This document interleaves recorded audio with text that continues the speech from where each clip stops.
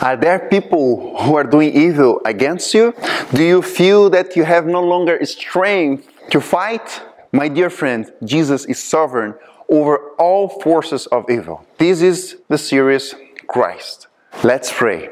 Dear Heavenly Father, please help us to understand that we need to trust in you. That only in you we can overcome all the problems and tribulations in our life. In Jesus' name, amen.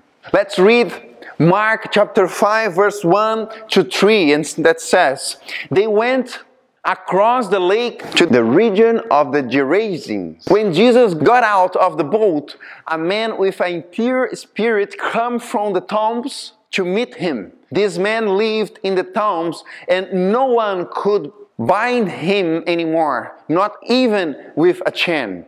Upon landing, Jesus confronts this demon-possessed man, living among the graves, probably banished from social life. Attempts to contempt him are witnessed by the pieces of broken chains dangling from his wrists and legs. Jewish tradition assumes that cemeteries, swamps, and deserts were the regions inhabited by demons. Together, these verses present the four characteristics of insanity or possession as understood in Judaism. Run aimlessly at night, spend nights in cemeteries, tears the clothes, and destroy what was used in him. The demoniac Gerasian, who at the beginning of the narrative appears naked and disfigured, ends at the feet of Christ in full possession of his faculties. A writer observes, the wonderful change has taken place in the possessed. There was light in his brain. His eyes brightened with intelligence. The physiognomy, so long changed in the likeness of Satan, had suddenly become soft. His bloody hands aloft, and joyfully praised God for his deliverance. He desired the company of Christ, for no one ever showed him such compassion. But the Lord does not allow him to join his disciples' group, but gives him a difficult task, mission. The ex-demoniac receives a special commission. Go home to your own people and tell them how much the Lord has done for you and how he has had mercy on you. This contrasts with the common theme in Mark known as the Messianic secret, in which Jesus often commands silence about his miracles. Probably, my dear friends, because in this case the order was to the ex-demoniac. He was in a Gentile territory, and thus there was little possibility that the Messianic ideas would be circulating in that place. As Calvin wrote, although we are not tortured by devil, he, however, holds us back as slaves until the Son of God deliver us from his tyranny. Naked and disfigured, we wander aimlessly until he restores us the sanity of our mind. Back to the western side of the lake, Jesus encountered Jairus' request. And when he goes to his house, the Bible introduces another story within the story that's interesting in the Bible. Mark chapter 5 verse 25 to 27. A woman was there who had been subject to bleeding for 12 years. She had suffered a great deal under the care of many doctors and had spent all she had. Yet, instead of getting better, she grew worse. When she heard about Jesus, she came up behind him in the crowd and touched his cloak. Who among us did not need a miracle? Who among us did not need something unexpected to happen with us?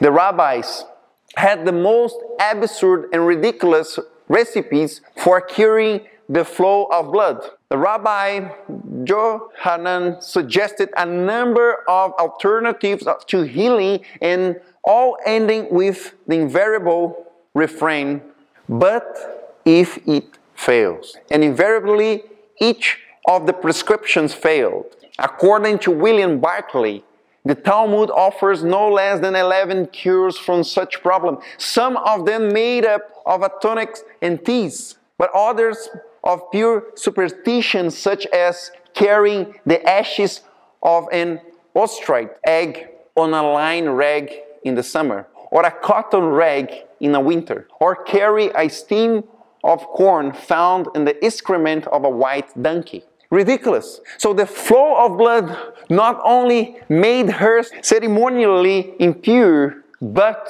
became unclean who touched her. The disease thus had a terrible, embarrassing character, an emotionally embarrassing burden for any woman in the first century Jewish culture. My dear friends, our greatest problems are not related to external agents, but our lack of trust in God. And therefore, we do not have peace, becoming slaves of all evilness that arises against us. The purpose of Christ, however, was not to rebuke or expose her, but to make personal contact, because she needed to know that it was by faith, not a superstitious belief or some magic that was the cause of her healing. Jesus wanted her to know that she had been personally noticed.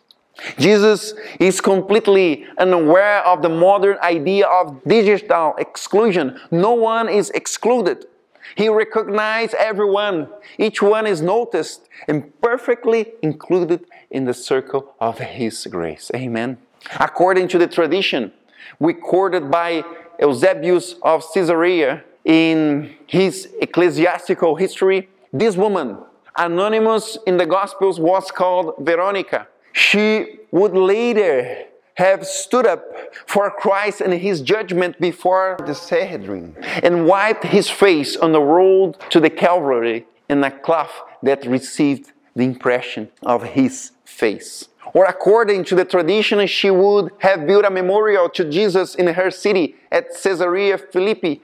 These, however, are references that we cannot prove, but serve as indicators that her faith was greatly appreciated among early Christians. In the final scene of this narrative, my friends, Jesus essentially said to her, "It was not you who touched me, but was me who touched you." While Jesus was still talking to the woman healed of the bleeding, and the news came that the girl had died.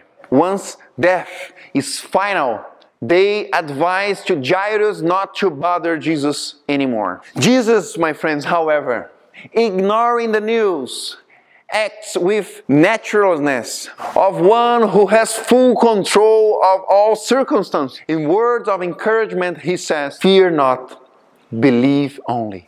Fear not, a common expression on the lips of God as a formula used when God manifests Himself, a common formula in the theophanies, in Genesis 15, 21, 26, in Daniel, and all across the Bible.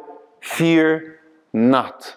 However, more than an encouragement to the discouraged parent, the formula here is the key about who Jesus really is. Jairo is invited to look away from the circumstances and fix his eyes upon Jesus, the one who can change the circumstances. According to the Old Testament law, a dead body was unclean and anyone who touched it would be contaminated. But instead of making Jesus impure, His touch communicates life. This is the solution, my friends. Only Jesus can help us in the battle of our life.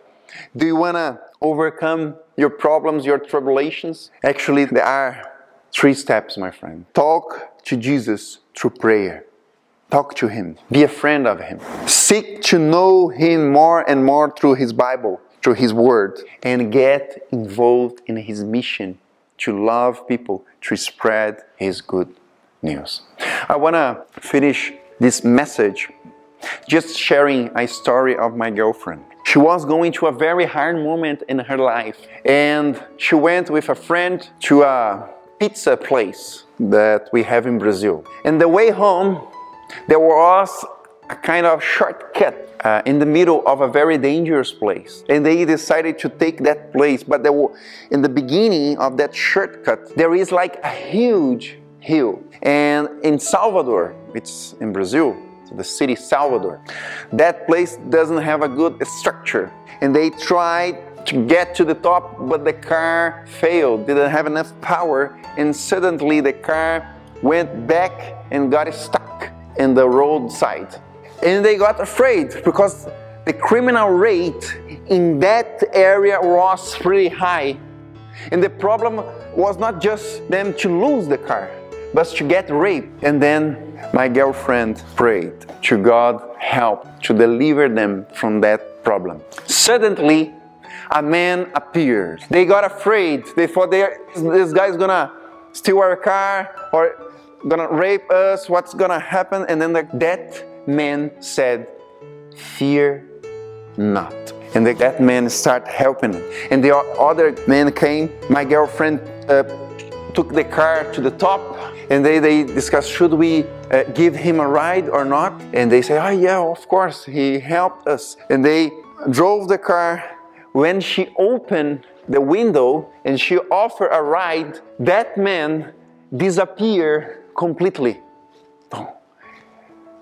And they looked to each other, is it real? Actually, my dear friend, was an angel that God sent in that moment to help them to get out of that situation. Fear not. Talk to God through prayer. Know more about Him through His Word, and get involved in His mission in order to love and help other people.